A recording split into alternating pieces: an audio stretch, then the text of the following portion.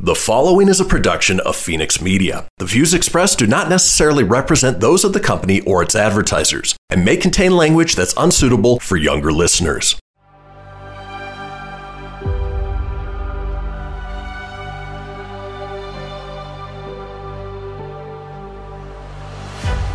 Thank you for tuning in to Silver Age Heroes Radio Theater. I'm your host, Christian Phoenix. Now, growing up as a comic book fan of the 80s and 90s, I've always been fascinated with how storytellers translated these iconic heroes from the page to film, television, and radio. Long before we got the big-budget CGI epics we enjoy today, children gathered around their radios to hear their favorite do-gooders come to life with little more than their imaginations and these broadcasts from a time long forgotten. I invite you to gather around your radio for this presentation of Silver Age Heroes Radio Theater.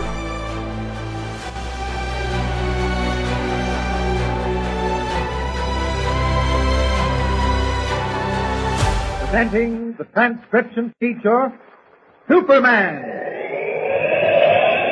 Look, up in the sky. A bird. It's a plane. It's Superman. Yes, it's Superman, strange visitor from the planet Krypton, who came to Earth with powers and abilities far beyond those of mortal men. Superman, who can leap tall buildings at a single bound, face a speeding bullet to its target, bend steel in his bare hands, and who, disguised as Clark Kent, mild-mannered reporter for a great metropolitan newspaper, fights a never-ending battle for truth and justice. And now to our story. According to the terms of the Richards will, Metropolis University will receive $3 million provided it can raise $500,000 through its own efforts. There is only one possible way to raise the money, by having the football team win every game and play at the Rose Bowl. However, when the team collapsed in its game with State College, Clark Kent suspected dirty work. As Superman, he discovered who would benefit under the terms of the will if the university did not get the $3 million. With this information at hand, he and Jimmy Olsen went to the university to talk the matter over with Spike Taylor, the coach. While they were talking, Jimmy wandered into the training table kitchen, where he saw the cook dropping a strange liquid into the milk. He reported this to Kent at once. Hurrying into the kitchen, Kent and Taylor found the cook gone.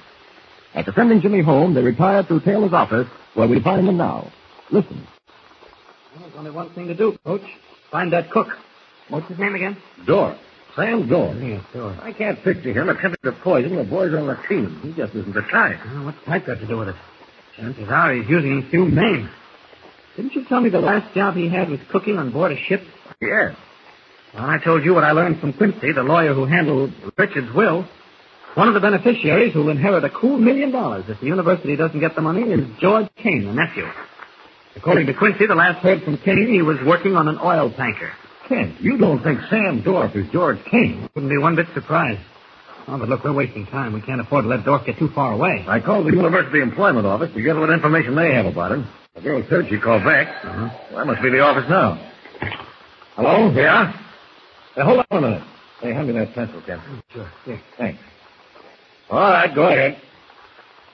45 Darrell Lane, Sharon Heights. Widower, one child. What was that? Oh, I see. Well, thanks very much. Well, here it is. The address he gave was 45 Darrell Lane, Sharon Heights. That's about 50 miles from Metropolis on the B&R Railroad. That boy in the kitchen said Dorff mentioned he had to catch a train. Oh, yes, he did. I'll call the B&R and check. Good idea. Operator, can you get me the train information bureau of the B&R Railroad? I have no directory. Thank you. I'll hold on. Oh, Coach, it seems a little strange that he lives in Sharon Heights. 50-mile train ride twice a day. Hello? Train information? Can you give me your evening schedule to Sharon Heights from Metropolis? That's right. Yes. 5:20, 7:10, 11:30. Is that all? No other connections, eh? All right, thank you. Well, he could have made the 7:10 if he rushed. Well, it's 7:30 now. That means the train's left. Well, when does he get to Sharon Heights? We can call and have the police there pick him up. No, I don't think that's the way to handle it. I'll go after him and bring him back. What are you going to do, fly? Why, yes. Well, don't be foolish. There's no plane service to that bird. Well, I didn't intend taking a plane. Now, wait a minute. Take it easy. In one breath, you say you're going to fly, and in the next breath, you say you didn't intend taking a plane. I was just a little confused. What I meant was I have a friend with a private plane. He'll take me. Well, what if Sharon Heights has no landing field? Oh, this friend of mine can land on a dime. Don't you worry. Okay, it's your funeral, not mine. Yeah, where's that medicine bottle we found in the kitchen? No, right here. I'll take it up and have Nelson or Stone analyze it. Good. And I'll call you if I run into trouble. If not, I'll have Dorf back here by 10 o'clock. Good luck. Thanks. Oh, and by the way, I wouldn't mention this to anyone but Professor Nelson and Dr. Stone. I won't. Okay, so long. Leaving the University Athletic Building, Clark Kent cuts across the campus. Once the darkness has hemmed him in, he stops short, rips off his outer clothing, and leaps high into the air as Superman. Like some giant hare, he wheels in furious flight above the Metropolis Railroad station, and then follows two gleaming steel rails into the darkness. Soon his sharp ears pick up the distant wail of a locomotive whistle, and his amazing eyes spot puffs of gray smoke below him. Swooping down, he lands gently on the roof of a swaying coach, drops to the iron platform between the cars, and in a moment has covered the brilliant costume of Superman with the disguising business suit of Clark Kent, reporter. Opening the door, he enters the car like any other passenger.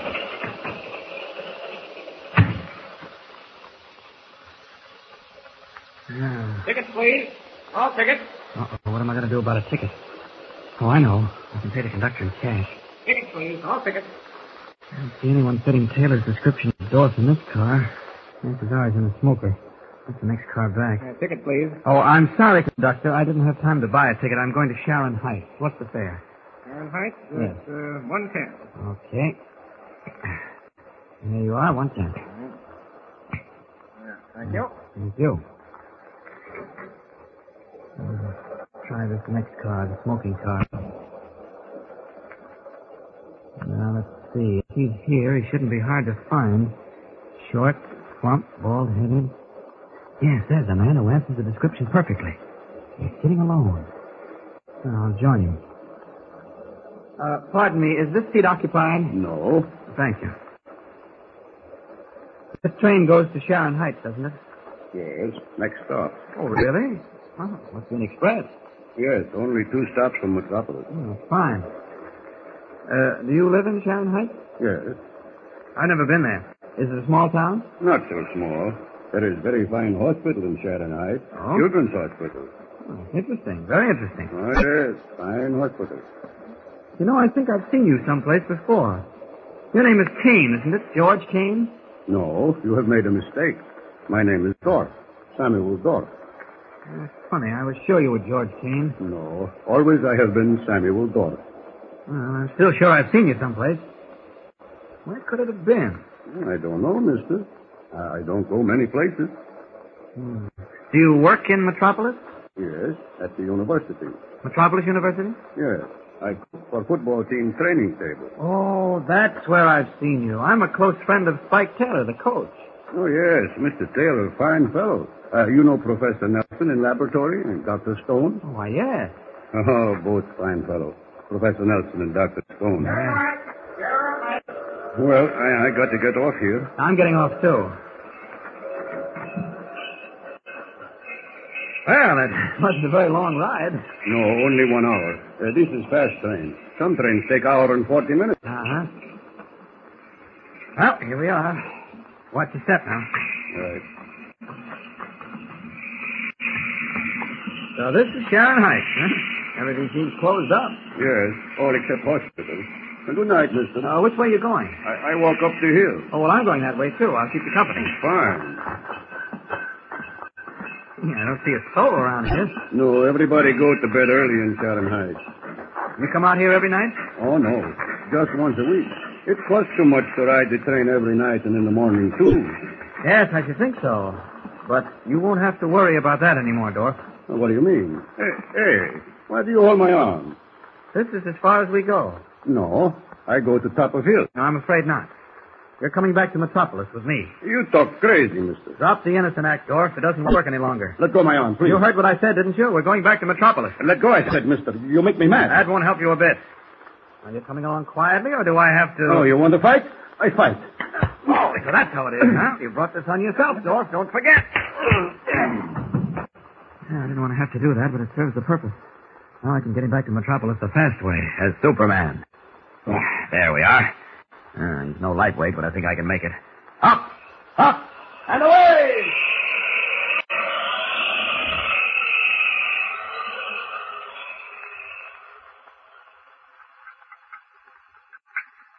How is he, Professor Nelson? He'll be all right, Mr. Taylor. It's a bad contusion on the jaw, but an ice bag relieves it. Pulse all right, Dr. Stone? Yes. Normal. Kent, you made a horrible mistake. This man Dorf is as innocent of wrongdoing as you or I. No, but everything pointed to him. Jimmy saw him pouring that liquid into the milk pitcher. But I've told you, Mr. Kent, that was vitamin B1 compound. Dorf had orders to put it in the milk. Well, there was no way of knowing that. And then his sudden departure. I could have told you where he was going. To the Children's Hospital at Sharon Heights. It's the ironic part of all this, Kent. What do you mean, Professor Nelson? Dorf has a son of 15 or thereabouts. The boy is in the Sharon Heights Hospital, suffering from infantile paralysis. What? You don't mean that. Yes, unfortunately. I helped him get the boy admitted. And to have this happen on the one night of the week he visits his son. Oh, I can't tell you how sorry I am. I know you are, Kent. You meant well. But bungled stupidly. If you had only stopped to ask. Well, again, I say I'm sorry. I'll make it up to him somehow. Perhaps I'm wrong about the whole business. Maybe it is a wild goose chase. I'll take it, Professor. If you will, Taylor. Hello? Who? Oh, just a minute. For you, Kent. Oh, thank you. Hello? Yes, Mr. White. What? Read it to me, will you? Yes? Yes? Yes, I got it. Okay, I'll be at the office in 10 minutes. I take back what I said, gentlemen, about my being wrong. What do you mean, Mr. Kent? Gentlemen, I have just received a message that convinces me we are dealing with a dangerous criminal. Whom did Perry White name to Kent over the phone? Is it another false clue like the Dorf incident, or will it, as Kent says, lead to something interesting? You'll find out in the next episode, so don't forget to tune in and listen with Superman. Don't forget, tune in again for the next thrilling episode with Superman. Look, up in the sky. It's a bird. It's a plane. It's Superman. Superman is a copyrighted feature appearing in Action Comics magazine. Behold, my precious. Ooh, yeah, let me tell you something right here, It's the Loot Crate subscription box, yeah, full of exclusive loot, fun surprises delivered to your door every month. Just pick up your favorite geeky genre, Daddy. From the original Loot Crate, the Loot Crate DX collectible boxes, dude! Cowabunga! To the Loot Gaming video game box. Woohoo! Yee-hoo! Loot Crate Horror Box. What's with kids today, huh?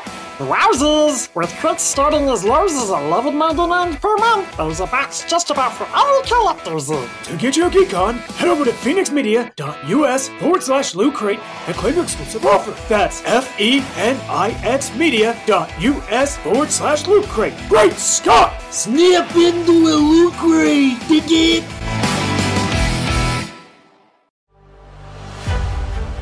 You're tuning in to Silver Age Heroes Radio Theater presented by Phoenix Media. Up in the sky, it's a bird, it's a plane. No, it's Superman. Presenting the transcription feature, Superman. Look, up in the sky. It's a bird. It's a plane. It's Superman. Yes, it's Superman, strange visitor from the planet Krypton, who came to Earth with powers and abilities far beyond those of mortal men. Superman, who can leap tall buildings at a single bound, race a speeding bullet to its target, bend steel in his bare hands, and who, disguised as Clark Kent, mild-mannered reporter for a great metropolitan newspaper, fights a never-ending battle for truth and justice. And now to our story. Convinced that someone is attempting to cause the collapse of the Metropolis University football team to prevent it from winning its final game with Southwest, Clark Kent has investigated every possible angle. As Superman, he followed the training table cook, Sam Dorff, after young Jimmy Olsen had seen Dorff put some medicine in the milk pitchers intended for the members of the team. But the portly cook turned out to be a false lead. Disappointed, Kent was about to give up when he received a call from editor Perry White, reporting a new development. As our story continues today, Kent is back at the Daily Planet in Editor White's office. Listen. Here's the note I told you about over the phone, Kent. Read it. Okay, Mr. White. Clark Kent, you will meet me at the Cedar Crest Sanatorium at midnight tonight. I will give you some interesting information. Signed, Dr. Wilson. What's the Cedar Crest Sanatorium? It's one of the beneficiaries under the terms of Mr. Richards' will. Where'd you get that information? I got it tonight from John Quincy, the lawyer who drew the will. I thought you told me he refused to cooperate. Oh, well, I talked him into it. Oh, you talked him into it? Uh-huh. I don't suppose you've seen a copy of the late edition of the Planet, have you? No. Remember? It's the newspaper for which you're supposed to be working. If that's meant to be sarcastic. Well, whatever gave you that idea? Now, here. Take a look at the front page, left-hand column. Costumed burglar defies gravity. Red-caped second-story man leaps out window as police guns blaze. What is this? Go ahead, read further. A man with wings visited Metropolis today, broke into the 14th floor offices of John Quincy, senior partner of the law firm of Quincy, Gardner & Scott, forced Mr. Quincy to open his wall safe, and then amid a hail of police bullets, calmly leaped out of the open window and vanished from sight. Oh, that sounds like a fairy story. Yes, doesn't it? But it isn't, Kent. There were 3 eyewitnesses, Quincy and 2 cops. Now, look, Mr. White, in the first place, anyone who jumped out a 14th floor window would have to be picked up off the ground with a vacuum cleaner. And that's what has the police running around in circles, tearing their hair. That's what nobody can understand. In the second place, why would anyone break into an office dressed in a red cape and blue tights? Who said anything about blue tights? Why, I saw it mentioned in the story. Oh. Well, maybe that kid is right. What kid? Jimmy Olsen. He says it was Superman. Jimmy Wood. Well, it really doesn't matter now. This message is far more important. I'm going to keep that midnight appointment. And I'm going with you. Well, that's not at all necessary, Mr. White. You don't like to stay out late. Don't you worry about what I like or don't like. I said I'm going with you. Okay, you're the boss. I wish you'd remember that more often. Now, come on, it's 10:30. It'll take us an hour to get there. I'm ready. We'll take my car.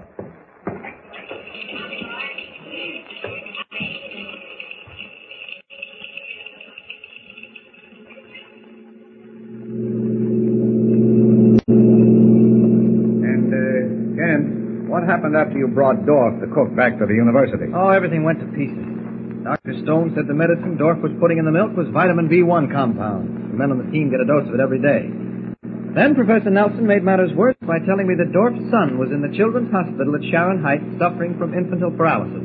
That's why he had to catch a train to visit the boy. Well, I must say you managed to mess things up beautifully. And yet, you still think someone's trying to ruin the team? Yes, I can't believe the collapse of every man on the squad last week was accidental or a coincidence. Things don't happen that way. After all, any one of the 3 beneficiaries might be very interested in keeping the university from getting the $3 million legacy. Who are the other 2 besides the sanatorium? Clark, a half-brother of Richards, and George Kane, a nephew. Clark lives out west and is independently rich. Kane, according to last reports, was working on an oil tanker. I see. And you think someone's trying to put the football team out of the commission to get hold of the money? That's what it looks like. Oh, slow up a minute. There's a sign up ahead. Cedar Crest Sanatorium, 1/4 mile. Turn left here.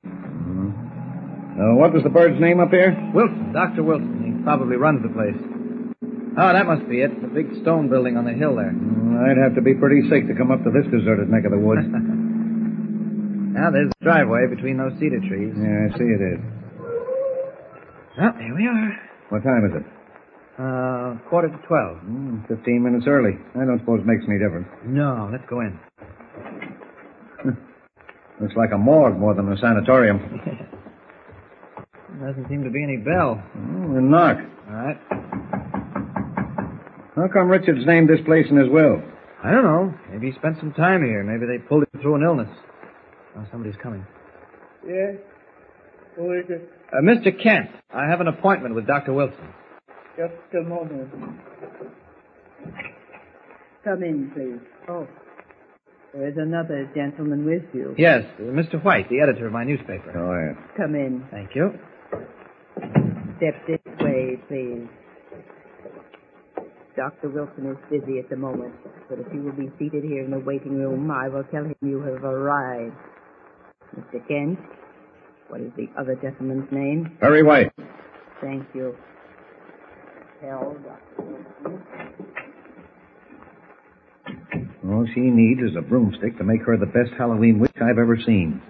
What a face. She can't help her face, Mr. White. I suppose not. And I'd hate to bump into her on a dark night. Scare the living daylights out of me. Notice her eyes? Look like little black shoe buttons. I imagine she's the matron or manager. Here she comes. Dr. Wilson will see you in his private office. Oh. Follow me, please. What? Through this hallway. This is Dr. Wilson's office. Step inside, please. Hey, wait a minute. She's locked us in. You're right. This isn't an office at all. It's a bare room with 2 chairs. There aren't even any windows. Hey, open up. Open up, I said. Don't excite yourselves, gentlemen. Where's that voice coming from? That grill in the ceiling. There's a loudspeaker behind it. And a microphone as well, Mr. Kent. I can hear everything you say. But unfortunately, I will not be able to speak with you again until next Saturday. Saturday? What's he talking about? Both you and Mr. Kent are to be my guests until next Saturday, Mr. White. That voice, I've heard it before. Whoever you are, you're crazy. Oh, no. Just cautious. But have no fears. No harm will come to you. The room you are in is an oxygen chamber used to treat severe cases of asthma. It is soundproof and airproof. Your meals will be served you through the conveyor at the base of the wall on your right. You will be released late Saturday night. What sort of nonsense is this? It isn't nonsense, Mr. White. He plans to keep us here until after the game on Saturday, the game he wants Metropolis to lose. Precisely, Mr. Kent. You owe this temporary inconvenience to your own inquisitive nature. I warned you not to interfere, but you failed to take heed. Who are you? What's your name? You may call me Dr. Wilson. I'll call you a lot of other things before I'm through. Go right ahead. Now look here, Just a minute, Mr. White. Let me talk to you. In the first place, your name isn't Dr. Wilson. In the second place, what do you hope to gain by keeping us here? You know exactly what I hope to gain, Mr. Kent. $1 million. So, you admit you're the man behind the collapse of the Metropolis team. Why not? It's too late to do anything about it. Too late for you. There won't be 11 fighting men out on that field Saturday afternoon. There'll be 11 days, groggy excuses for football players. Why, you dirty snake in the grass. That won't help you now, Mr. White. I'll break this door down. Don't waste your time. It's solid steel. Oh, if I could only get my hands on you. If wishes were horses, beggars would ride. Well, gentlemen, I must leave you. If you wish anything, press the button to the left of the door.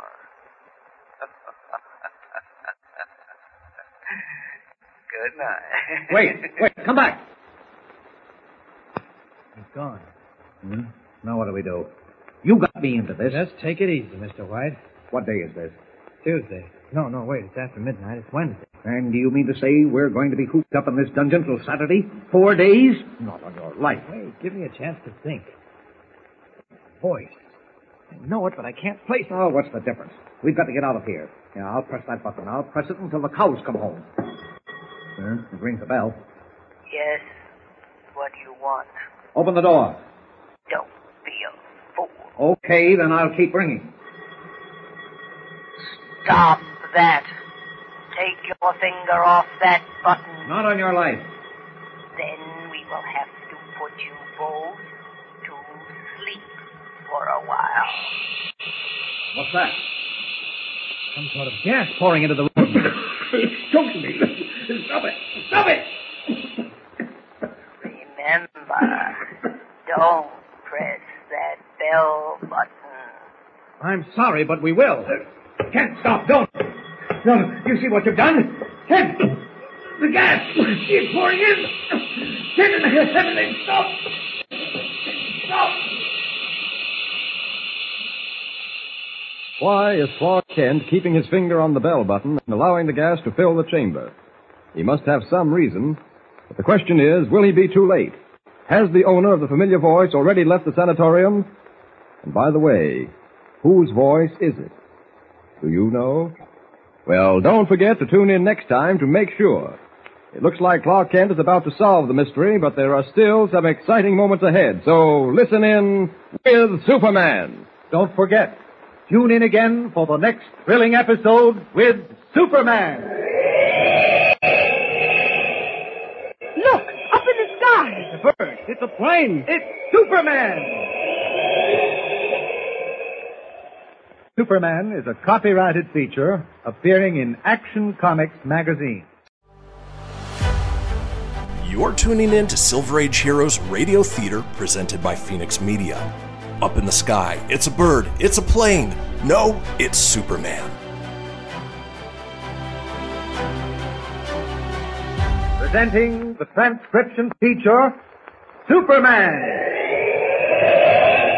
Look, up in the sky. It's a bird. It's a plane. It's Superman. Yes, it's Superman, strange visitor from the planet Krypton, who came to Earth with powers and abilities far beyond those of mortal men. Superman who can leap tall buildings at a single bound, race a speeding bullet to its target, bend steel in his bare hands, and who, disguised as Clark Kent, mild-mannered reporter for a great metropolitan newspaper, fights a never-ending battle for truth and justice. And now to our story. As you remember, Clark Kent and Editor Perry White were lured to the Cedar Crest Sanatorium and imprisoned in a soundproof oxygen chamber. A man's voice, strangely familiar to Kent, assured them no harm would come to them, but that they would have to remain in the chamber until late Saturday night. Enraged, Perry White kept his finger glued to a push button that rang a bell somewhere in the huge stone house. Warned to stop under threat of being gassed by the hatchet-faced woman who had admitted them to the sanatorium, White refused. Immediately, a sleep-producing gas began pouring into the chamber. White took his finger off the push button and the gas stopped. Clark Kent, realizing that if Perry White were unconscious, he could force the steel door as Superman, deliberately continued to press the bell button, despite White's choking demands that he stop. As we join them now, gas is still pouring into the chamber. As Kent continues to ring the bell, and Perry White has dropped to his knees, fighting for breath. Listen.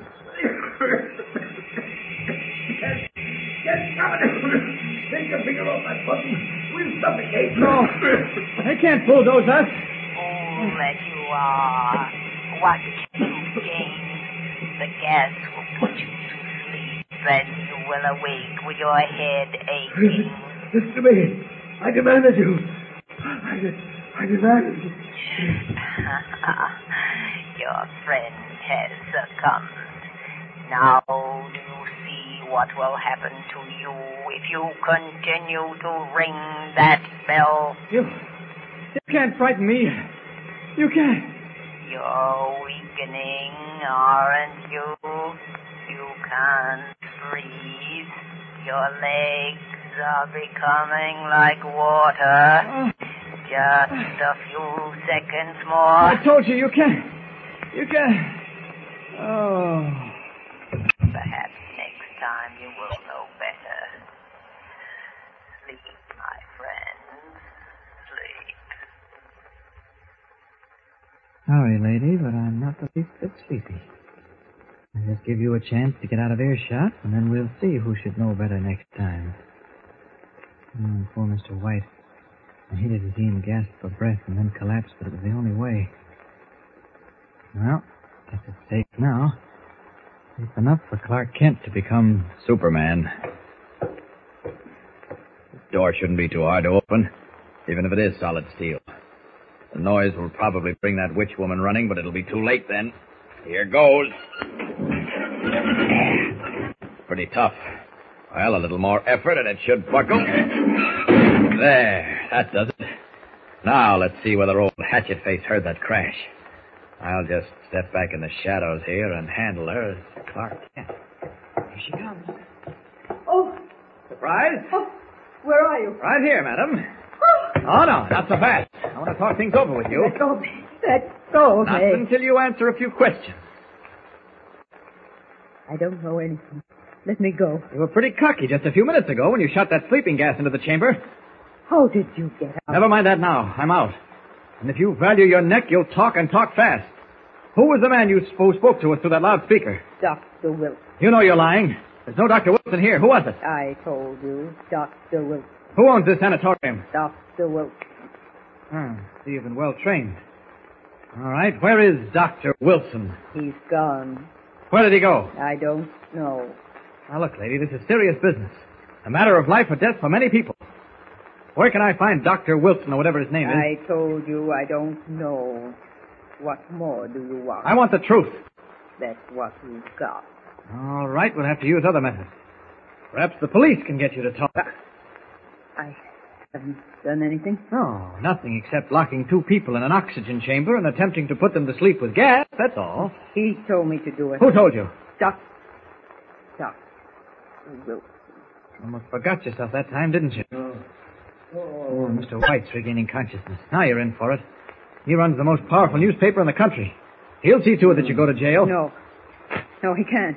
I'm just being paid. By whom? I told you. Dr. Wilson. Kent, where are you? Right here, Mr. White. All right, step inside, lady, and don't try to get away. Kent, what happened? That gas. It's all over now, Mr. White. Oh, over. Oh, my head is splitting. Here, I'll help you get up. There we are. Kent, that woman, she's the one who locked us in here. I know. She turned the gas on. Yes. I was only following orders. Whose orders? No sense asking her that, Mr. White. She has a stock answer. Dr. Wilson. Yes, that's true. Kent, I don't understand this. Who opened that steel door? I did. But how? Evidently it wasn't locked properly, but don't worry about that. We have more important things to think about. This mysterious Dr. Wilson admitted he was the man behind the attempt to ruin the Metropolis football team. He must be located. She says he left. You can search all over. He is not here. Where did he go? She says she doesn't know. I don't. Well, maybe someone else around here does. There isn't anybody else. I'm here all alone. You mean the sanatorium isn't in operation? There have been no patients here for 3 years. Then what's that? Someone's knocking at the front door. Arthur, open up! Oh, that's our friend, Dr. Wilson. Evidently he returned for something. No, it is not. You are wrong. Arthur! We'll see how wrong I am. Come on, let's let him in. I am not supposed to admit strangers. This isn't a stranger. Listen to him. Arthur, where are you? Hey, he's calling you by your first name. All right, come on, or do I have to drag you? Arthur, open this door! Go ahead, open it. I told you I am not supposed Stop to. stalling. Open the door. All right. Arthur! They got out of the chamber. Drive away, quickly! Here, lad. She kept him off. Drive away before they I'd have known you. Warn him. Get the door open, Mr. White. Hurry, I'll keep her quiet. Why, you... He's pulling out of the driveway. Now, we'll follow him, and you're coming along with us, madam. Police might want to talk to you. No, you can't do this. There's nothing we can't do. Come on. You let go of me. Let go of me. Let go, I say. Open the front door, Mr. White. Yes. All right, in you go. Don't pay for this. I'll take my chances. Okay, Mr. White, you get in back. Right. I'll handle the wheel. Which way did he go? Out the driveway and along the main road to Metropolis. Okay, hold on. Swinging out of the sanatorium driveway, Clark Kent hits the smooth concrete of the main road, traveling at 70 miles an hour. Far in the distance, the twin taillights of the car he is following gleam like red fireflies in the darkness. Gripping the wheel, Kent jams the gas pedal to the floor. That the car overhead, Kent? I think so. Traveling fast, but unless we run into trouble, we'll stay right with him. You are making a big mistake. That is not Dr. Wilson's car. I'll worry about that. I saw the license number, or at least part of it, as he pulled out of the driveway. It was S484. Now, if we can get close enough, we can tell. Watch it. Curve coming up. You're driving like a maniac. We'll all be killed. I demand that you stop and let me out. Sorry, but you'll have to put up with it. Not nervous, are you? Yes, I am. Well, you weren't nervous when you ushered us into that oxygen chamber and locked the door. You weren't nervous when you filled the chamber with sleep-producing gas. How many times must I tell you I had to do it? Those were my orders. Well, this is my order. Sit tight and watch the fun. We seem to be creeping up on him, Kent. Don't you think so? Yes. He's slowing down a little. Probably feels he's not being followed. I'll try and pass him. Hold on. You see his license plate yet? No, No, not quite. You're doing 80. Yes, that's right. I don't like it. Well, you're going to dislike a lot of things before we're through. Oh, that's the car, Mr. White. I can see the license plate now. S484237. I'll pass him. He won't get over. Well, he'll get over, or I'll know the reason why. Look out, he's swerving. I'll fix him for that. Yes, there's a hairpin curve. He's going off the road straight into that tree. Oh, no!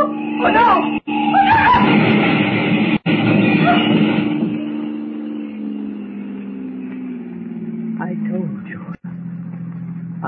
told you. Oh, never mind what you told me. Come on, Mr. White. He hit that tree going 60. He's done for. Looks like it. No, wait a minute. He's still breathing. Here, I'll get this buckle door open and you drag him out. Okay. You better work fast. All right. There. It's clear. Yeah. I've got it. Can't stop me now. Can't stop me now. Scott! Do you know who it is? No. Who? Dr. Stone. Professor Nelson's assistant at the medical laboratory. Too late. No antidote in this country. Way down Central America. Too late. Dr. Stone, what are you talking about? Antidote for what? Football team. Can't win Saturday without antidote. Too late to get it. Way down Central America. Savage tribe. Too late.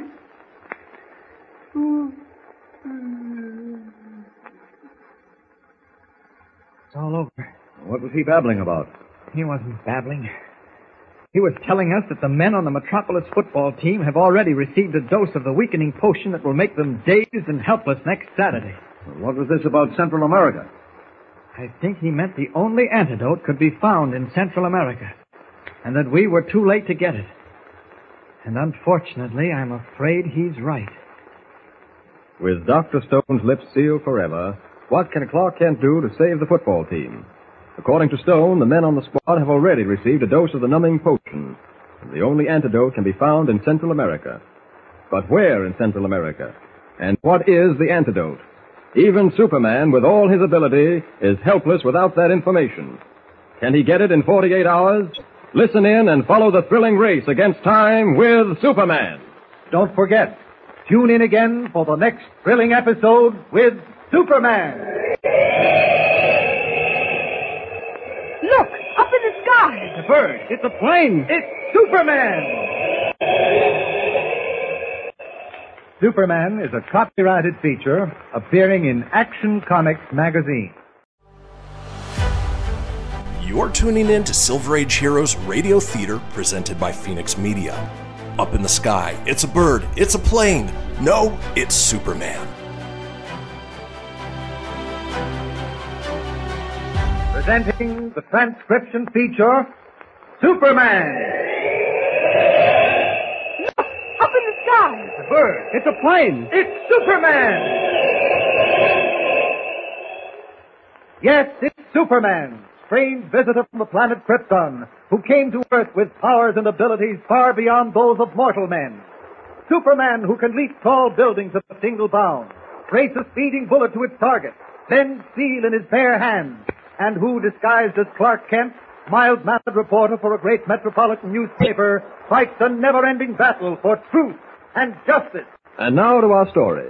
Following a wild automobile chase, Clark Kent and Perry White, accompanied by the woman in charge of the Cedar Crest Sanatorium, drew up alongside the car being driven by the mysterious Dr. Wilson, owner of the sanatorium. On a sharp curve, the Wilson car, out of control, left the road and crashed into a tree. Pulling the delirious driver from the wreckage, Kent discovered him to be Dr. Elihu Stone, assistant to Professor Nelson, dean of the Metropolis University Medical School. Injured beyond help, Dr. Stone babbled incoherently before the end came. As our story continues today, a meeting is taking place in Professor Nelson's office at the university.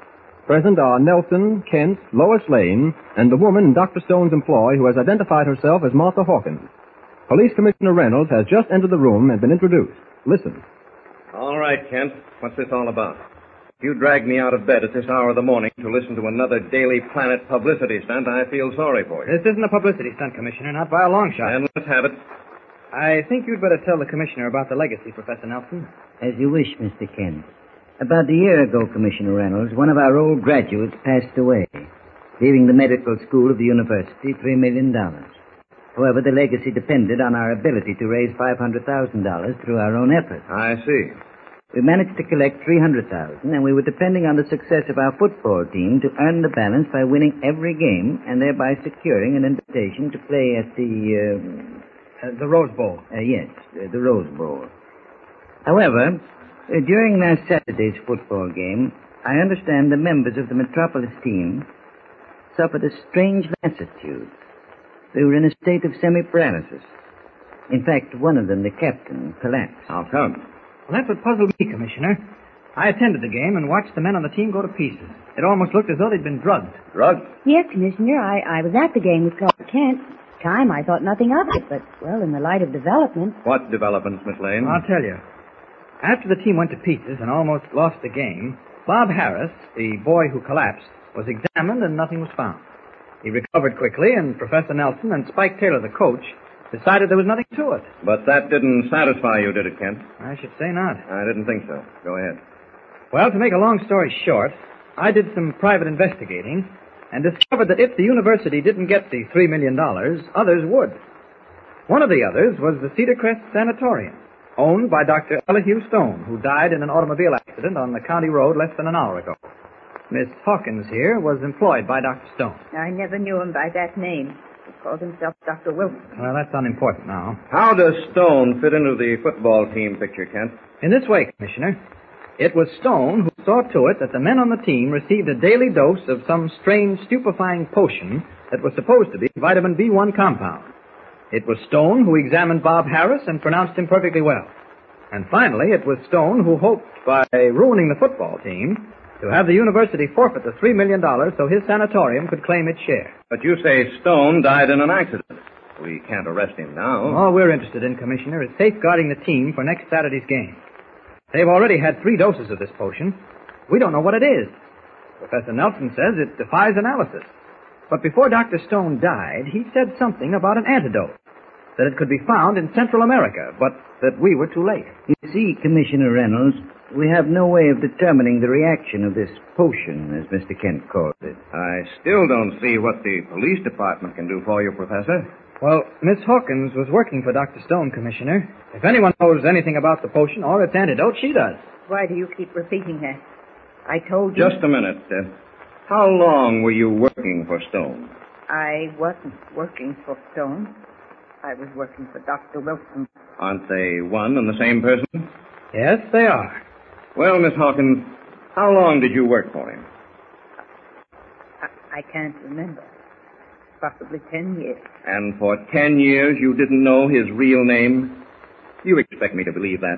I still don't think his name was Stone. What about that, Kent? Maybe the name Stone was fictitious. Well, what difference does it make? Stone and Wilson were the same man. This woman, if she worked for Stone or Wilson for 10 years, should have known what he was doing. He never told me anything. Oh, that's all she keeps saying, Commissioner. Something must be done to make her talk. What do you expect me to say? Now, look, Miss Hawkins. If everything Kent says is true, we can hold you as an accessory to the fact. What? If the boys on the football team were drugged, you're just as responsible as Dr. Stone or Wilson or whatever his name was. Is that clear?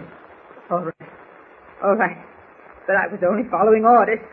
I haven't done anything. No, I knew this was going to happen sooner or later. Please, let me handle it. There now. Get a grip on Don't let them do this to me. Don't let them. She's hysterical, Commissioner. May I take her into the next room? Okay. Now, come with me. Don't you let them torture me. Please don't you let them torture me. I haven't done anything. I haven't done anything. I'm sorry we have to go to such ends, Commissioner. Oh, this is nothing, Professor Nelson. The only question is, how do we know she can help us? Maybe she hasn't any information. That doesn't seem likely. After all, if she's worked with him for 10 years, she certainly must have known his plan. Tell me, Kent, just what is it you want to know? Well, when we pulled Dr. Stone out of the automobile wreck, he was in a semi-coma.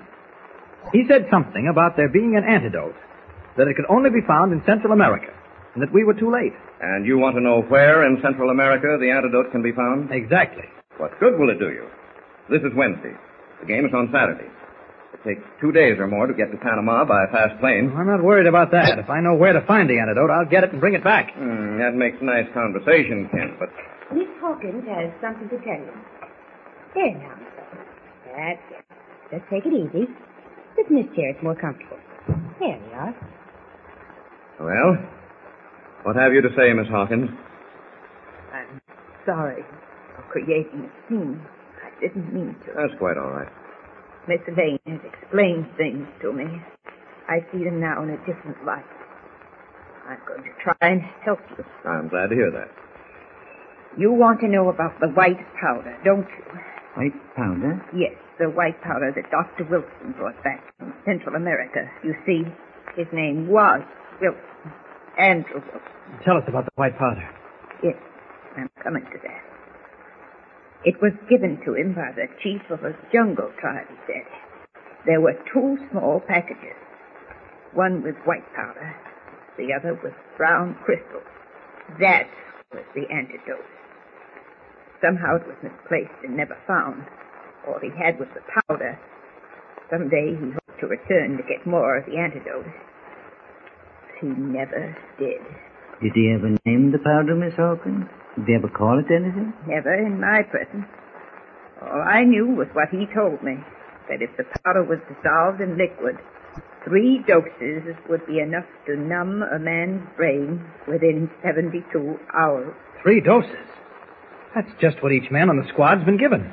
And 72 hours will make it Saturday. Where did Stone or Wilson get this powder, Miss Hawkins? Where in Central America?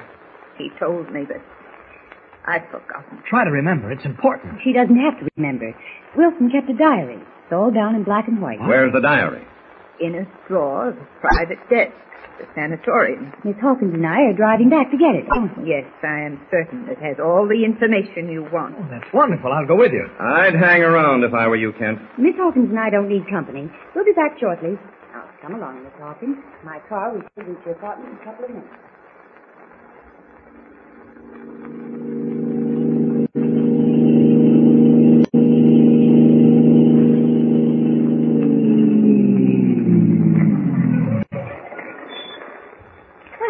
Here we are. That didn't take so long, did it?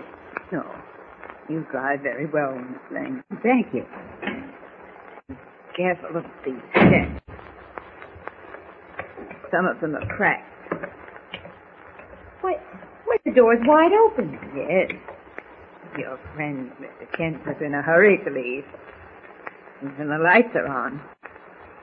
I'll just close the door now. It's a little chilly. There, better. Now, I think we'll find the diary in this desk drawer. Seem to remember seeing it here. All right, Miss Lane. Don't move. Why are you pointing a gun at me? What do you take me for, a fool? Do you think I'm going to run the risk of letting $1 million slip through my fingers? Andrew is dead. That money belongs to me. What are you talking about? I'll tell you what I'm talking about. Andrew Wilson was my brother. My name isn't Hawkins. It's Wilson. Martha Wilson. We planned this together, Andrew and I. We planned it carefully, and there isn't going to be any slip now. Then there isn't any diary. Oh, yes. The diary, but I'm going to burn it. I'm going to burn it before your very eyes. I'm going to let the pages that tell where Andrew got the white powder and the antidote shrivel into ashes. That $1 million belongs to me, and I'm going to get it. Facing a woman whose eyes gleam like live coals, Lois Lane finds herself helpless. What will happen? Will the precious diary be consumed to ashes? And the whereabouts of the antidote lost forever? There's excitement ahead, so don't fail to tune in on the next episode. Follow the thrill-packed story with Superman. Don't forget, tune in again for the next thrilling episode with Superman. Look, up in the sky. It's a bird. It's a plane. It's Superman. Superman is a copyrighted feature appearing in Action Comics magazine. Get this and previous episodes of Silver Age Heroes Radio Theater wherever you get podcasts or by visiting phoenixmedia.us/Silver Age Heroes. Join us again, same bat time, same bat station, for another presentation of Silver Age Heroes Radio Theater. Excelsior!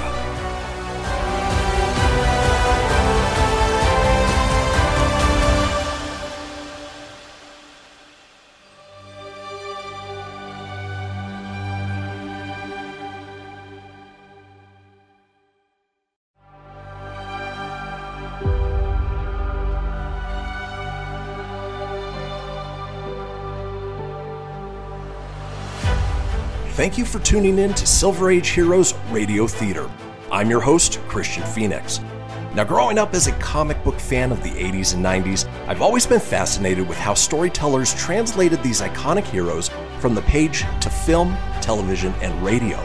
Long before we got the big-budget CGI epics we enjoy today, children gathered around their radios to hear their favorite do-gooders come to life with little more than their imaginations and these broadcasts from a time long forgotten. I invite you to gather around your radio for this presentation of Silver Age Heroes Radio Theater.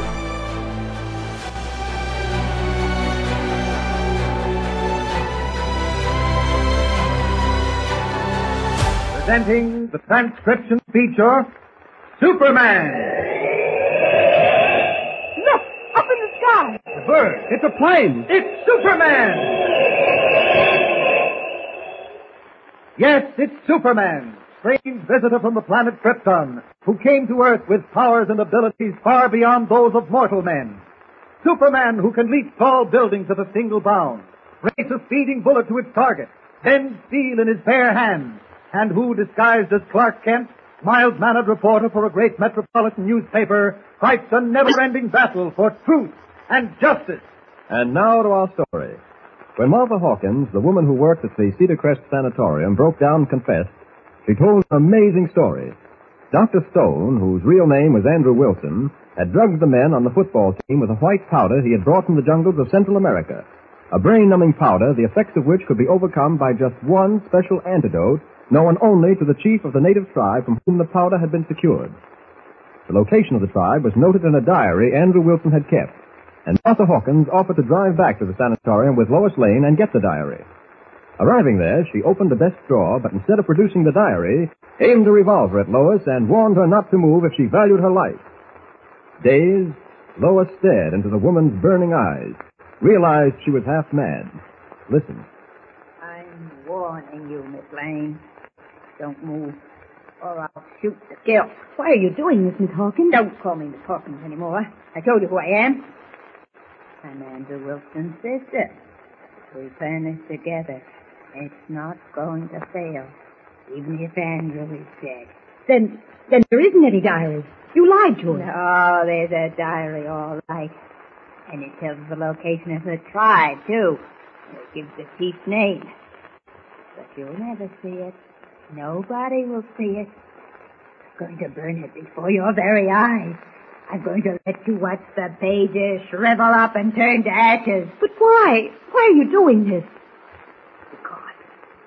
Because that money belongs to me. I'm no fool. I know that if the university doesn't claim $3 million, the sanatorium will get part of it. $1 million of it. And I'm the sanatorium now that Andrew is dead. Is that reason enough? No, it isn't. I told you what the university was going to do with the money if they got it. I told you about all the thousands of children who would benefit. Doesn't that mean anything to you? You can't talk me out of it with all your pretty speeches. Don't try. I'm not making pretty speeches. There's nothing pretty about infantile paralysis. Nothing pretty about boys and girls who aren't able to walk and run and play. Stand back. Don't come any closer or I'll... I'm not coming any closer. Why don't you put that revolver back in the desk and listen to me? I'd be a smart one if I did, wouldn't I? But you don't know what you're doing to the lives of thousands of children. And what about my life? Isn't that important? Yes, of course it is. I'd like to help you. You must think I'm out of my mind. Wait. I'll show you whether I am or not. I'll show you Andrew's diary, and then I'll burn it. Here, look at it. All the information you and your fine friends want but won't ever get. It's going to crumble into ashes. Nothing but ashes. Martha, listen to me. Don't you, Martha, me? I know your kind. Newspaper reporter, always snooping around. Stand back, I tell you. Stand back as far as I can get against the wall. All right. Now, let's start a fire. A big one. To make sure everything burns. First, some paper. Now, a little kindling wood. And set a match to it. Look at it. It's beautiful. It's beautiful. The bright orange flames leap high and cast a weird light on Martha Wilson's face as she prepares to consign the precious pages of her brother's diary to the fire. Meanwhile, back at the university, Clark Kent has a strange feeling that all is not right. To satisfy himself, he's put through a call to the sanatorium, and the phone rings as Martha Wilson opens the diary. Who's calling at this hour of the morning? I'm not going to answer. Let it ring. It may be important. Can't tell. All right. But don't you move. Hello? Hello, Miss Hawkins?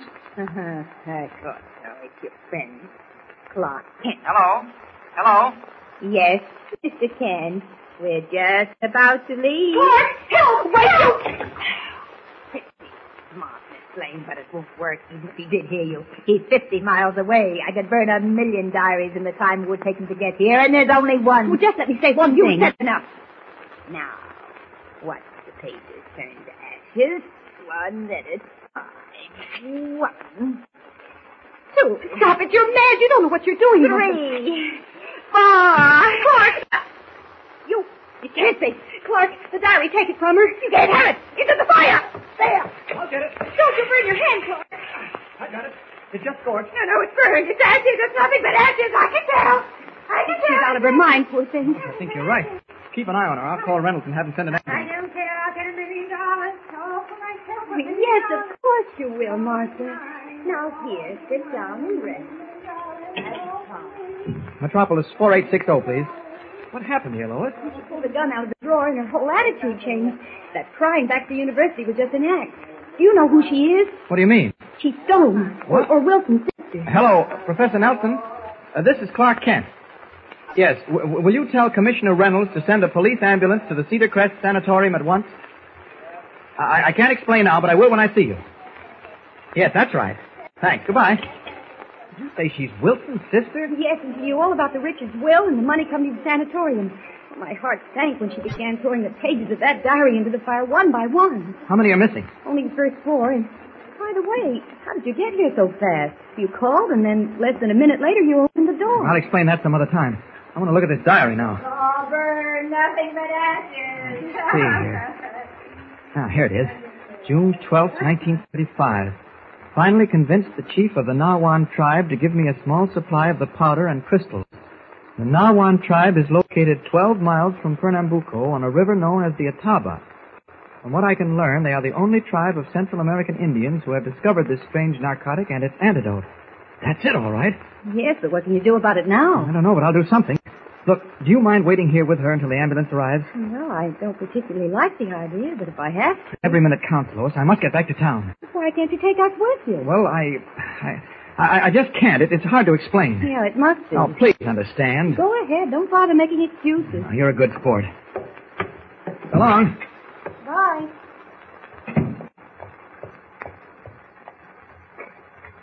There's absolutely no way of telling her I didn't come by car. If it is, I have plenty to explain. Oh, that can wait. Right now, I'm going to take the longest trip I've ever attempted. As Superman. To Pernambuco, Central America. There's 1 chance in a million of success. But I've got to take it. Up! Up! And away! Like some giant bird, Superman wings high into the air, hovers for a moment as his keen eyes take bearings, and then, almost with the speed of light, streaks southward over flat plains and rolling hills, over the deep blue waters of tropical seas, high above snow-capped mountain peaks, and down into deep valleys where the sun burns like a ball of fire. Finally, he comes to rest at the edge of a matted jungle. Off in the distance, the gray mud houses of a settlement mark an outpost of civilization. Assuming the disguise of Clark Kent, he walks toward the town, and an hour later is seated at the desk of John Carter, manager of a Pernambuco rubber plantation, telling him his mission. So, you see, Mr. Carter, no effort must be spared to locate that Indian tribe and secure some of the crystals that will serve as an antidote. That's an amazing story, Mr. Kent. Almost unreal. Oh, it's real enough. I can vouch for that. Where did you say you landed your plane? Oh, about 5 miles from here on a flat piece of land. A perfect spot. Well, I don't know whether it's quite safe there. The natives are extremely curious and destructive. Oh, I think it's all right. I wouldn't worry about it. The important thing is, how can I get to this Nawan tribe? Well, you'll never get there alone, Mr. Kent. If you did, you'd never come back. Why? The Nawans are still headhunters, despite every effort that's been made to civilize them. I know of only one man who can help you. The only white man in this part of the country who'd dare lead you to the Nawan tribe. Can I get hold of him? Time is important, you know. Well, I think we can find him. He's a strange character, Mr. Kent. Nobody knows what brought him down here, even. Nobody knows exactly what he does, either. A little trading with the natives, a little stealing, perhaps, a little of everything. Sometimes he can't be trusted, and sometimes he's the soul of honesty. I've heard that he's wanted for murder in England, robbery in the United States, and a dozen assorted crimes in a dozen assorted countries. Of course, none of it may be true. We'll just have to take your chances. Where can I find him? What's his name? He lives in a little shack down in the native quarter. His name is Tango Pete. Oh? Did you calling me, Mr. Carter? Pete? You listening at the window? I just happened to be sauntering by and heard what sounded like a mighty good imitation of my name, that's all. Oh? All right, take a chair. This is Mr. Kent, Pete. He's down from the States. Right. There you go. I'm wondering how you came down. Oh, so you knew he was here. Man's got eyes, ain't he? I came down by private plane, Pete. Where is it? I landed it back a ways. Maybe. What do you mean, maybe? Mr. Kent isn't in the habit of being insulted, Pete. Oh, no insult, man. Just doubting his word. People doubt mine, I'm doubting his. You have a perfect right to, Pete. Let's talk business. I want to hire you to take me to the Nawan tribe. Nawan tribe, eh? Yes, and there isn't much time to lose. Too bad. Well, what do you mean? Nawan tribe ain't where they used to be. I don't quite understand. They moved on. Don't you know where they are? No. Well, I guess I'll be getting along. Oh, Pete, now, can't you help Mr. Kent? I might. If he comes down to my shack after dark tonight, alone. Well, it looks like there's something brewing. Why does Tango Pete want Clark Kent to come to his shack after dark alone? Thrills and excitement are waiting in the jungle, so listen in with Superman. Don't forget, tune in again for the next thrilling episode with Superman. Look, up in the sky. It's a bird. It's a plane. It's Superman. Superman is a copyrighted feature appearing in Action Comics magazine. Behold, my precious. Ooh, yeah, let me tell you something right here, It's the Loot Crate subscription box, yeah, full of exclusive loot, fun surprises delivered to your door every month. Just pick up your favorite geeky genre, Daddy. From the original Loot Crate, the Loot Crate DX collectible boxes, dude! Cowabunga! To the Loot Gaming video game box. Woohoo! Yee-hoo! Loot Crate Horror Box. What's with kids today, Wowzers! With crates starting as low as $11.99 per month, there's a box just about for all collectors. To get your geek on, head over to phoenixmedia.us/Loot Crate and claim your exclusive offer. That's FENIX media.us/Loot Crate. Great Scott! Snap into a Loot Crate, dig it?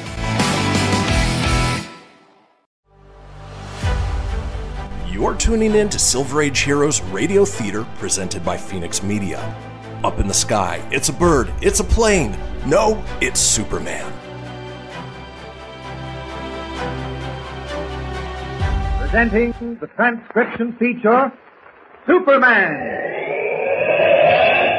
Look, up in the sky. It's a bird. It's a plane. It's Superman. Yes, it's Superman. Strange visitor from the planet Krypton, who came to Earth with powers and abilities far beyond those of mortal men.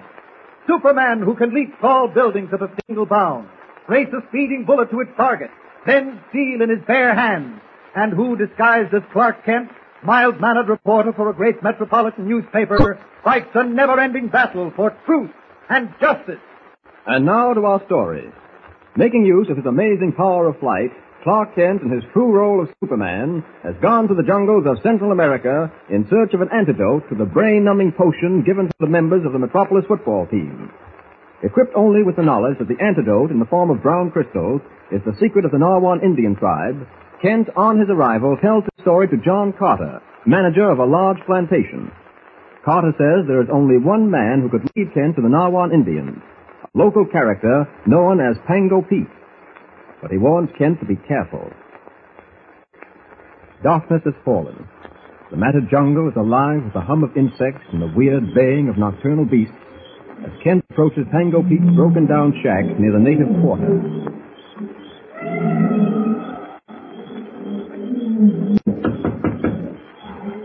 Who's that? Mr. Kent. Come on in. Good evening. Close the door and slip the bowl, eh? Have a seat. There ain't nothing but that rush-bottom stool, but it'll hold you likely. Thank you. You know why I'm here, of course. Well, it ain't for your health, that's certain. You're quite right, it isn't. You remember when you met me in Mr. Carter's office, you told me to come down to your shack after dark, alone. You didn't have no trouble finding it, did you? Oh, not at all. What did His Royal Highness Mr. Carter tell you to do? Follow your nose? Why, I don't think this shack is so bad. It's probably very comfortable. Good enough for Pango Pete, it is. Plenty good enough. Well, what's on your mind, mister? I want you to take me to the Narwan tribe. Oh, just like that, eh? Without no by your leave or fuddle-de-dud. Take me to the Narwan tribe. Of course, I intend paying you for it. Oh, and that shows your heart's in the right place, don't it? Now, look here, Pango, whatever your name is. Now, me bully boy, keep hold on your temper. Mind you're in the jungle now. We go slow here. I haven't time to go slow. You better find time. There's plenty of it around. There's only one thing I'd like to know. Are you or are you not interested in earning some money? Well, now, that depends on how hard I gotta work for it. Maybe His Highness didn't tell you, but I'm retired. Yes, Mr. Carter mentioned something about it. Yes, I've been retired for years, living off the fat of the land, and taking orders from nobody. Then you're not interested in making some money? Well, I might be influenced into coming out of retirement. All right, then let's get down to business. All you'll have to do is take me to the Narwan tribe. I'll handle the rest. You've got a nice head, mister. Good shock of air. It'll set fine on a pole. What are you talking about? Slip that bolt and open the door. Open it gentle now.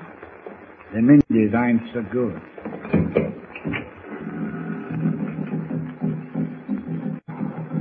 Hear that? I hear some drums off in the distance. Narwan tom-tom. That's what they are. But you told Mr. Carter and myself that the Narwans had moved on. Close the door. Both. You did say the Narwans had moved on, didn't you? Pango Pete's no fool, mister. He does his talking in private. Sure, I said they moved on. You know why? Why? Because the government's after them, that's why. I'd like to wipe them all out, they would. And I ain't leading them to no slaughter, I ain't. Not Pango Pete. Why does the government want to wipe them out? For a good reason, my bully boy. For the reason them tom-toms is going night and day. For the reason your head ain't safe if them Narwans set so much as an eye on you. Oh, you mean they're headhunters? That's precisely what I mean. Well, I don't think that'll bother me. Oh, you don't you? Well, that's where you're mistaken. It'll bother you till they slice off your head. And then it won't bother you no more. Well, I wouldn't worry about it if I were you. How much do you want to leave me to the tribe? What would you be wanting from them? That isn't your concern. All you have to do is lead me to them and present me to the chief. Oh, that ain't a great deal if you say it fast, is it? Present me to old Chief Sangha, eh?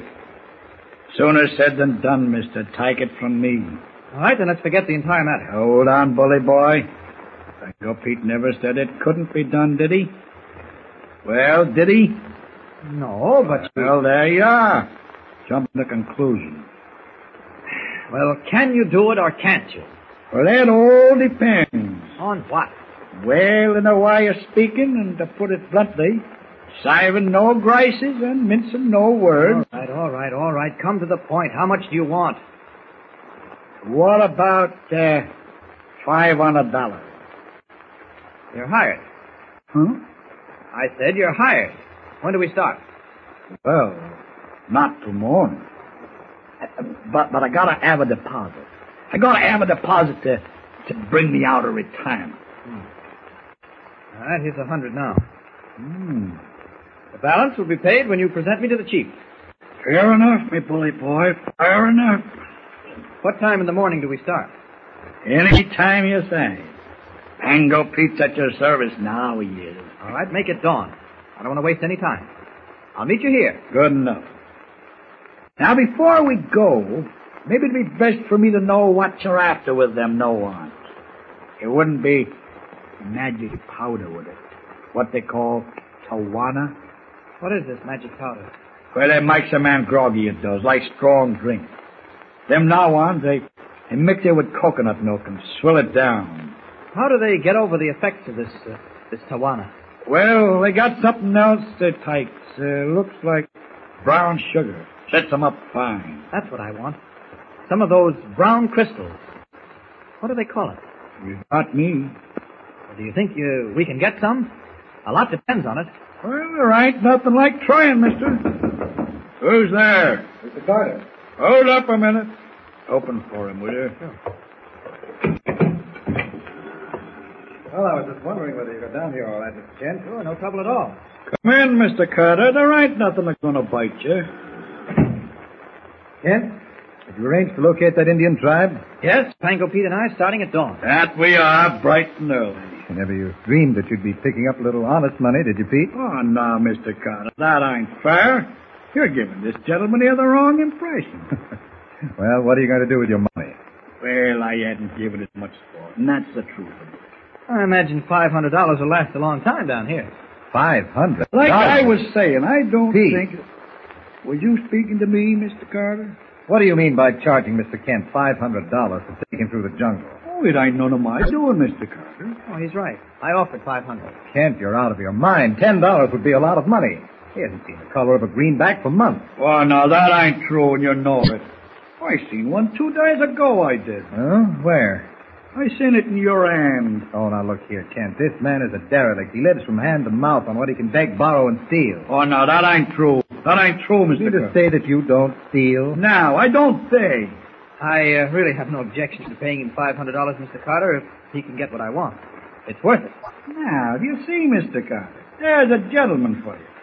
I takes me hat off to you, Mr. Bully Boy.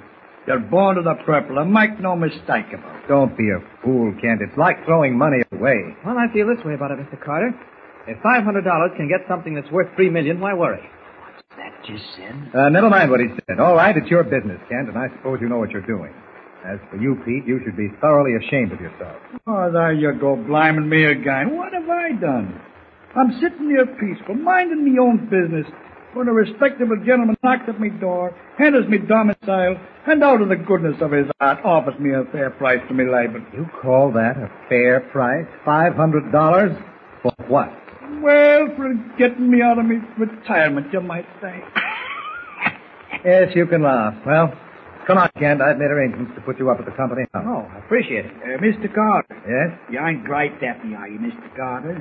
That wouldn't be right, you know. Since when are you the judge of right and wrong? Oh, you're painting me blacker for this gentleman here. It ain't like you, not a bit, it ain't. I don't think I could paint you any blacker than you painted yourself. Good night. I'll see you at dawn, Pete. Righto. You've run yourself into a bit of luck, Peter, you have. A bit of prime luck. That bully boy's got it just for the taking. You're not going to stop with no $500, Peter. You can lie to that. You heard him say the stuff was worth to him, didn't you? $3 million. I never knew there was that much money in the world, did you? Ah, but there is, and waiting to be took. He's got to come across with a lot more before you take him to old Chief Sanga. 500 ain't a drop in the bucket.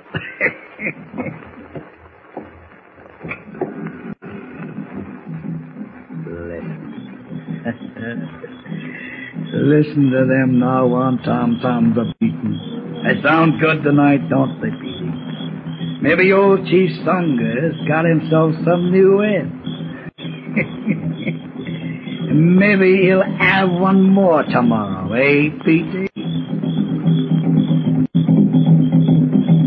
Like a warning of impending doom, the eerie tom-toms of the head-hunting Nawans echo through the dark jungle. What is Pango Pete planning as he listens to the somber beat of the jungle drums? Will he be able to prevent Clark Kent from getting the precious antidote? Don't fail to listen to the next episode for thrills galore. Tune in and follow the story with Superman. Don't forget, tune in again for the next thrilling episode with Superman. Look, up in the sky. It's a bird. It's a plane. It's Superman. Superman is a copyrighted feature appearing in Action Comics magazine. You're tuning in to Silver Age Heroes Radio Theater presented by Phoenix Media. Up in the sky, it's a bird, it's a plane. No, it's Superman. Presenting the transcription feature, Superman. Look, up in the sky. It's a bird. It's a plane. It's Superman. Yes, it's Superman, strange visitor from the planet Krypton, who came to Earth with powers and abilities far beyond those of mortal men. Superman, who can leap tall buildings at a single bound, race a speeding bullet to its target, bend steel in his bare hands, and who, disguised as Clark Kent, mild-mannered reporter for a great metropolitan newspaper, fights the never-ending battle for truth and justice. And now to our story. Seeking an antidote for the stupefying potion given the members of the Metropolis football team, Clark Kent has come to the plantation settlement of Pernambuco, deep in the Central American jungles. The antidote, a brown crystalline substance, is in the possession of the chief of a tribe of savage head-hunting Nawan Indians. Kent, after talking with John Carter, manager of the plantation, made arrangements for a local white derelict known as Pango Pete to lead him to the Nawan tribe. But Pete, willing to turn a dishonest deal, has learned that the brown crystals are worth millions of dollars to Kent and plans not to let him gain possession of them without exacting heavy tribute. Carter and Kent have just left Pango Pete's shack and are seated on the screened porch of the manager's bungalow, the orange glow of Carter's cigarette the only break in the impenetrable darkness. From off in the distance can be heard the rhythmic beat of tom-toms. Listen. Do those tom-toms continue all through the night, Mr. Carter? Yes, night and day. That's been going on for almost a week. Pango Pete said they were Nawan drums. Some sort of ceremony. Oh, he was probably lying. He told us this afternoon that the Nawan tribe had moved on. Those drums aren't more than 10 miles away. You know, Kent, I can't get over your offering to pay him $500 to take you to the tribe. Well, it really isn't important. Well, that's where we disagree. There's something you don't quite understand, Kent. Something that goes beyond money. What do you mean? Simply this. Pango Pete is a human derelict. One of those men who's committed a crime against society. No longer has a place among civilized people. That's why he's down here in Pernambuco, because in these jungles even the lowest of white men have standing. Aren't you being a little unfair? Seems quite harmless. He is to everyone but himself. His petty thieveries are unimportant. His willingness to permit himself to sink lower and lower is certainly none of our business. Yet in the short year that I've known him, I've somehow felt that there was good in the man if someone could only bring it out. Yet you blame me for trying to help him by giving him some money. Well, you haven't helped him. I may be wrong, but I'd be willing to wager that $1 would buy Pango Pete's honest assistance sooner than $500. You offered him a large sum of money for a job he knows isn't worth anywhere near that amount. As a result, he's suspicious. You so willingly pay $500, he reasons he should get $1,000 or more. Yes, I see your point, but my greatest interest is getting my hands on that antidote at any cost. As I said once before, if $500 will safeguard $3 million, I'm all for spending it. All I can say is I hope you haven't made a mistake. I hope he isn't misleading you. I'm quite certain those drums we've been hearing are not Nawan drums. They're too close. Those headhunters rarely come within 20 miles of a settlement. They know the government has set a price on them. I think Pango Pete's lying. Well, he better not be. I haven't much time, as you know. That antidote must be back in Metropolis before Saturday. What's that? Oh, sounds like a cheetah. The jungle is full of them. They're vicious little beasts. Are they dangerous? No, not man-killers, if that's what you mean. Oh, I suppose they'd claw a man if one of them was cornered, but I've never heard of a cheetah attacking. I can't say... That didn't sound like an animal. It isn't. It's one of my native boys. Come on, let's see what's happened. Here, I'll open the screen door. Came from over there, at the edge of the jungle. Wait. I don't hear anything now, except the drums. Where are you going, Kent? Just to look around in the brush. Kent, come back. Don't be a fool. It's alive with Kate. Don't worry. Whoever was screaming was in serious trouble. Good thing it's pitch dark in case I have to handle whatever this is. It's Superman. Yeah, can't see a thing yet. Wait. Something's moving up ahead of me. Sounds like it might be... What was that? Something struck me and dropped to the ground. Great Scott, it's a stone-tipped dart. Oh, there's another. This looks serious. I'd better get back and warn Carter. Kent, is that you? Yes, I'm all right. Kent, you never should have gone in there. That's one of the primary rules in the tropics. Stay out of the jungle at night. I don't suppose you found anything. Yes, I did. These. Poison darts. Where did you get them? They were shot at me, but they missed. Kent, that means only one thing. There are headhunters in that patch of jungle. We're in trouble. No wonder those drums were so close. Come on, I've got to round up the men. You'd better go down to Pango Pete's shack and get him up. We may need him. Meet me at my cottage, but hurry. Okay. Running into headhunters is something I hadn't expected. I hope this doesn't kill my chances of getting that antidote. Now, this is Pete's shack, I think. Yeah. Pete! Mr. Kent, open up. It ain't gone yet. No, but open the door. There's trouble. Hold on. Now, what's all the excitement? Mr. Carter says there are headhunters in the jungle near the plantation. How would he know? Someone shot these at me. Look. Blimey. Poison stick. Don't point them at me. One scratch with them and you're a goner for sure. Dig him into the ground. That'll kill the poison. All right, I will. Mr. Carter's rounding up the men. He wants us to meet him at his cottage. Right. Wait till I get into some clothes. Okay. How'd you know them fighters was in the jungle? Well, we heard a man screaming, and when we got to the edge of the brush, these darts came winging out. Who was it screamed? We don't know. Mr. Carter thinks it was one of his native boys. You know what that means, don't you?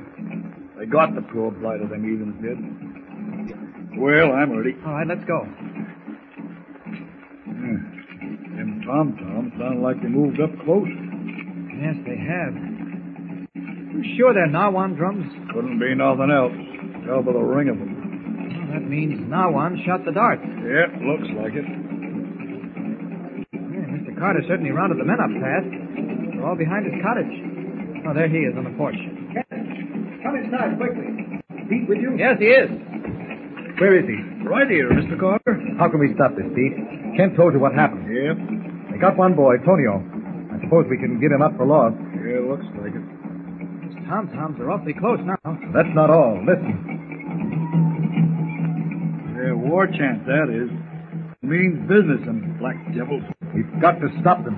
Can you handle a rifle, Kent? Yes, but I... Here, take this one and shoot to kill. No telling how many of them are hidden in that jungle. What do you say, Pete? Well, I don't know rightly. Them Nawans a big tribe. Mighty big. Probably 100 of them, all with blowguns and poison darts. Listen to them chant. Blood curdling. If I could get to old Chief Sangha, I might get him to call them off for a handful of trinkets. Oh, that's impossible now. It's certain death to anyone who goes near that jungle. There's one of them. See the heathen sneaking along the edge? Yes, I see him. Almost like a black pygmy. Yeah, they're little fellas, but mean. Keep an eye on him. Watch what he does. I'm going to keep more than an eye on him. Hold that screen door open, Kent. Okay. You got the black devil. Oh, listen to them now. They're going crazy. Yeah, that shot did it. afraid my native boys are going to get panicky. They're all herded in the back, frightened to death. Take a look at them, Pete. Calm them down. I'll do what I can. See anything, Kent? No, not a thing. They must be close. That chanting and the drums. Entirely too close for comfort, Kent. Realize what can happen? These savage tribes have wiped out entire settlements. They're amazing marksmen with their deadly little blowguns and poison darts. Look! Something's moving at the edge of the clearing. Over to the left. Yes, I see. Open the screen door. Okay. Look out! Oh. Saved my life that time, Kent. That dart would have struck me in the shoulder if you hadn't pushed me. How in heaven's name did you ever see it coming? I don't know. Maybe we'd better not open that door again. Probably not. What's happened to Pango Pete? He shouldn't be taking this long. Here I am, Mr. Corbett. You said to calm the men down, didn't you? How are they? Herded together like a bunch of sheep, that's how. If them now ones get close enough to spot them, there'll be slaughter, and you can lie to that. We can't let them get close enough. Sooner said than done. Like's not the clearance alive with them, only we can't see them. Like's not they're crawling up on their bellies, fixing to rush us. Only they'd stop that infernal drumming and that chant. It's driving me mad. Let me see whether I can make power with them. You mean go out there? Blimey, no, I ain't that crazy. Step aside from the door. We'll give it a try. Now keep a sharp watch. We will. Well, here goes. Ayo fire! Ayo fire! Chanting, stop. Hold the drum. Ayo fire! Ayo fire! What did he say? I asked him who they was, and he says the now on to speak. Find out what they want. Now on! Talofa Maiga Ali! Yes? You ain't gonna like this, Mr. Carter. None at all. What is it? What do they want? He said Kayabana. That means 5 heads. 5 heads? That's it. If you ask me, I'd say we were getting off mighty cheap. Nobody's asking you. This isn't the Middle Ages. I wouldn't make a human sacrifice if my life depended on it. Tell the bloodthirsty beggars no. As you wish. Naga! Naga! What does that mean? It means we'd all better start saying our prayers now. Because here they come, and there ain't nothing gonna stop them. As the weird tom-toms beat with new frenzy, and as the savage voices of the Narwan headhunters rise in the night, Clark Kent, as Superman, prepares to do battle with the strangest enemy he has yet faced. How will he fare against 100 black pygmies who are shadows in the darkness? Can he keep them off and at the same time get possession of the precious antidote? Listen in to the next episode for a smashing climax to this jungle drama.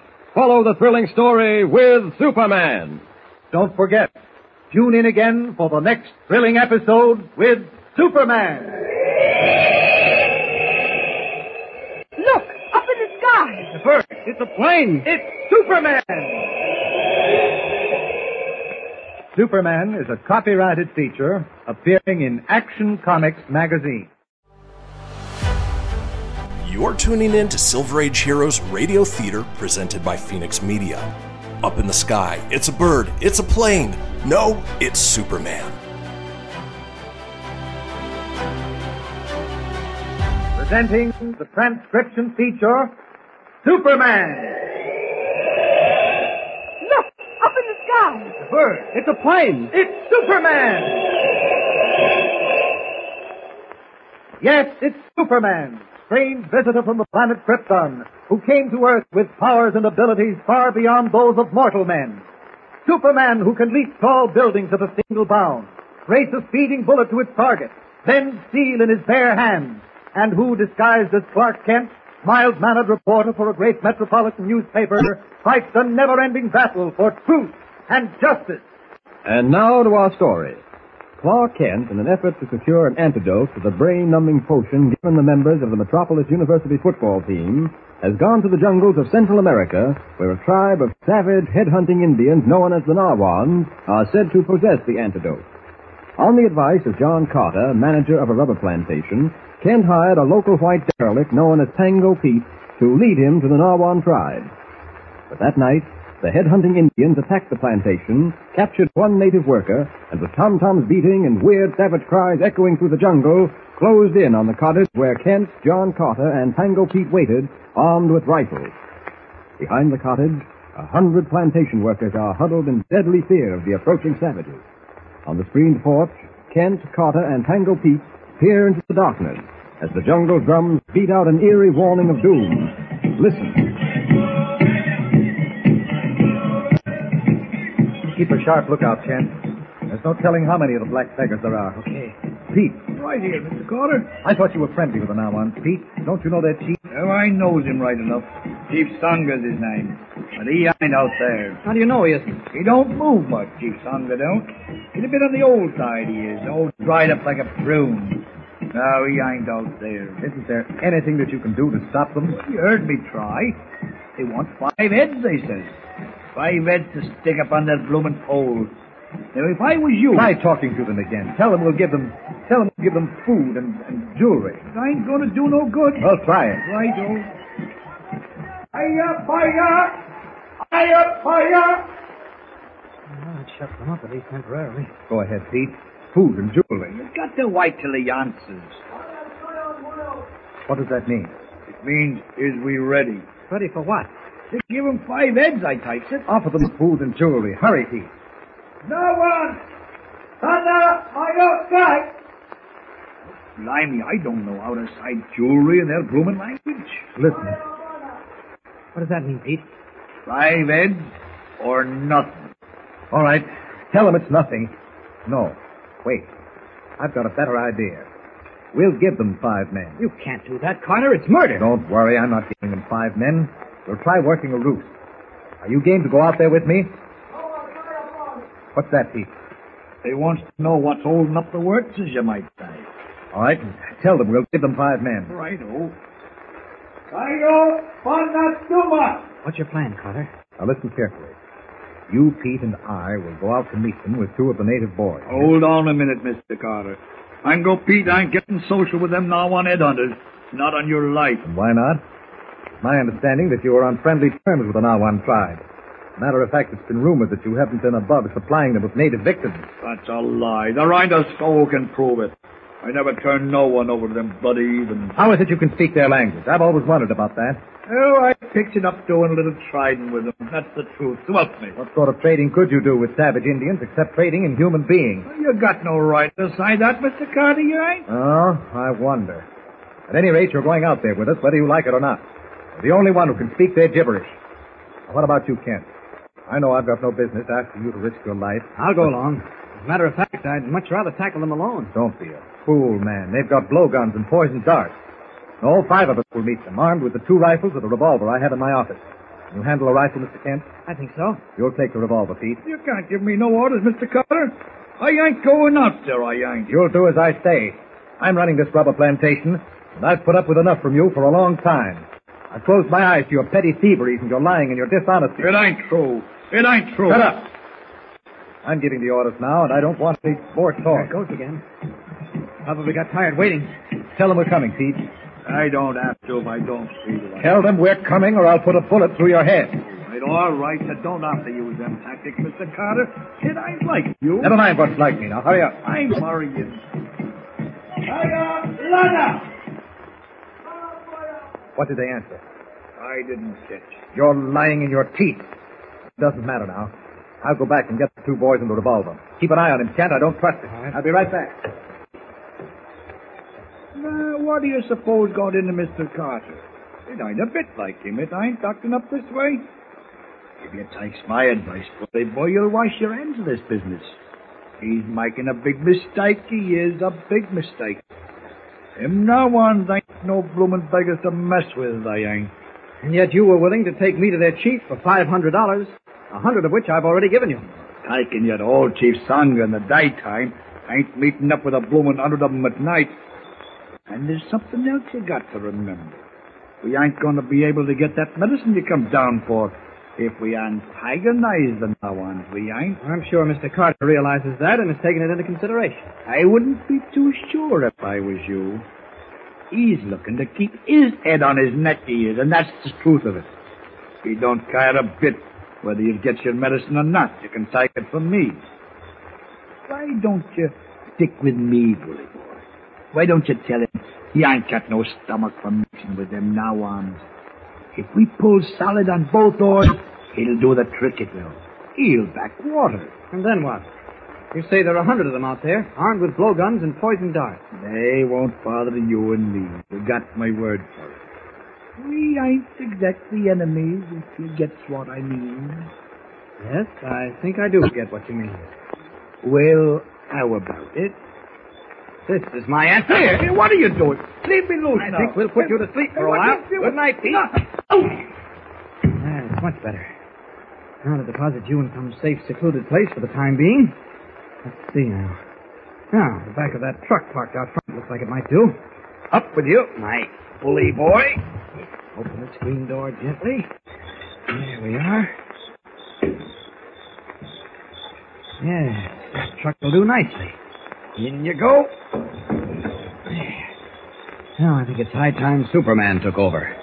I can probably handle those headhunters without any bloodshed, and as Pango Pete said, it doesn't pay to antagonize them. Uh-oh. I'd better duck behind the truck and get these city clothes off before Carter spots me. I think the Nawans would enjoy seeing me in full costume. There. That does it. Now let's see what savage headhunters look like from the air. Up! Up! And away!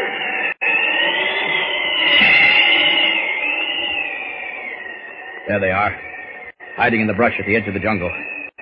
There's a lot more than 100. Some of them seem to be carrying spears.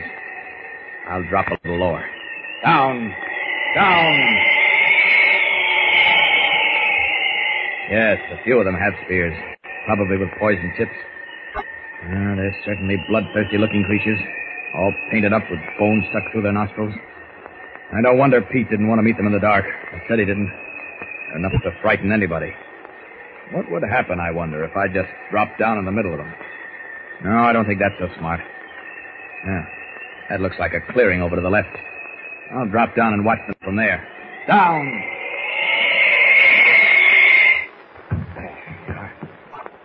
Yes, this is as good a vantage point as any. Now we'll see what happens. Uh-oh. They're getting impatient again. That means trouble. Yes, they're moving out of the brush toward the cottage. I think I'd better... What happened? Great Scott! Carter's coming out of the cottage with 4 native boys. He's going to face them. He can't do that. It's suicide. Oh, and look, they're shooting poison darts at him. He's firing. Carter! Go back, you fool! Go back! Carter! Now I'll have to take a hand. Up! There we are. All right, you beggars. Fire your poison darts on me. Come on. You with that spear. Come on, pitch it over the place. Didn't think I could catch it, did you? Watch out. Here it comes back at you. Now, decided to gang up on me, have you? Okay, see how you like this. Take that. That'll take care of you. All right, stick around, you beggars. Don't tell me you've had enough. What are you running for? So, you can't take it, huh? I didn't think so. Well, now to get back to Carter. That's Clark Kent. That's funny. He's gone. Last time I saw him, he was halfway between the cottage and the jungle. Maybe he's in the cottage. There's a light on. Mr. Carter, Great Scott. He's stretched out on his bed, white as a sheet. Boy, what happened to him? Poison dart. What? Where did it hit him? In arm. This one. Let's get a look at it. Come on, rip the sleeve off, will you? Yes, I see it. Just a pinprick, but it's red and swollen. Mr. Carter, what can I do for you? Just tell me. Nothing to do. All over soon. But there must be something. Some antidote, some medicine. Indians have medicine, but too late. Facing slow but certain death as the venomous poison seeps into his bloodstream, John Carter can only gasp that the Nawan Indians have the only antidote.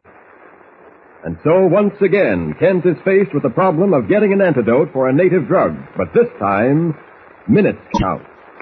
What can Kent, even as Superman, accomplish? Don't miss the next episode. Listen in with Superman. Don't forget, Tune in again for the next thrilling episode with Superman. Look, up in the sky. It's a bird. It's a plane. It's Superman. Superman is a copyrighted feature appearing in Action Comics magazine. Get this and previous episodes of Silver Age Heroes Radio Theater wherever you get podcasts or by visiting phoenixmedia.us/Silver Age Heroes. Join us again, same bat time, same bat station, for another presentation of Silver Age Heroes Radio Theater. Excelsior!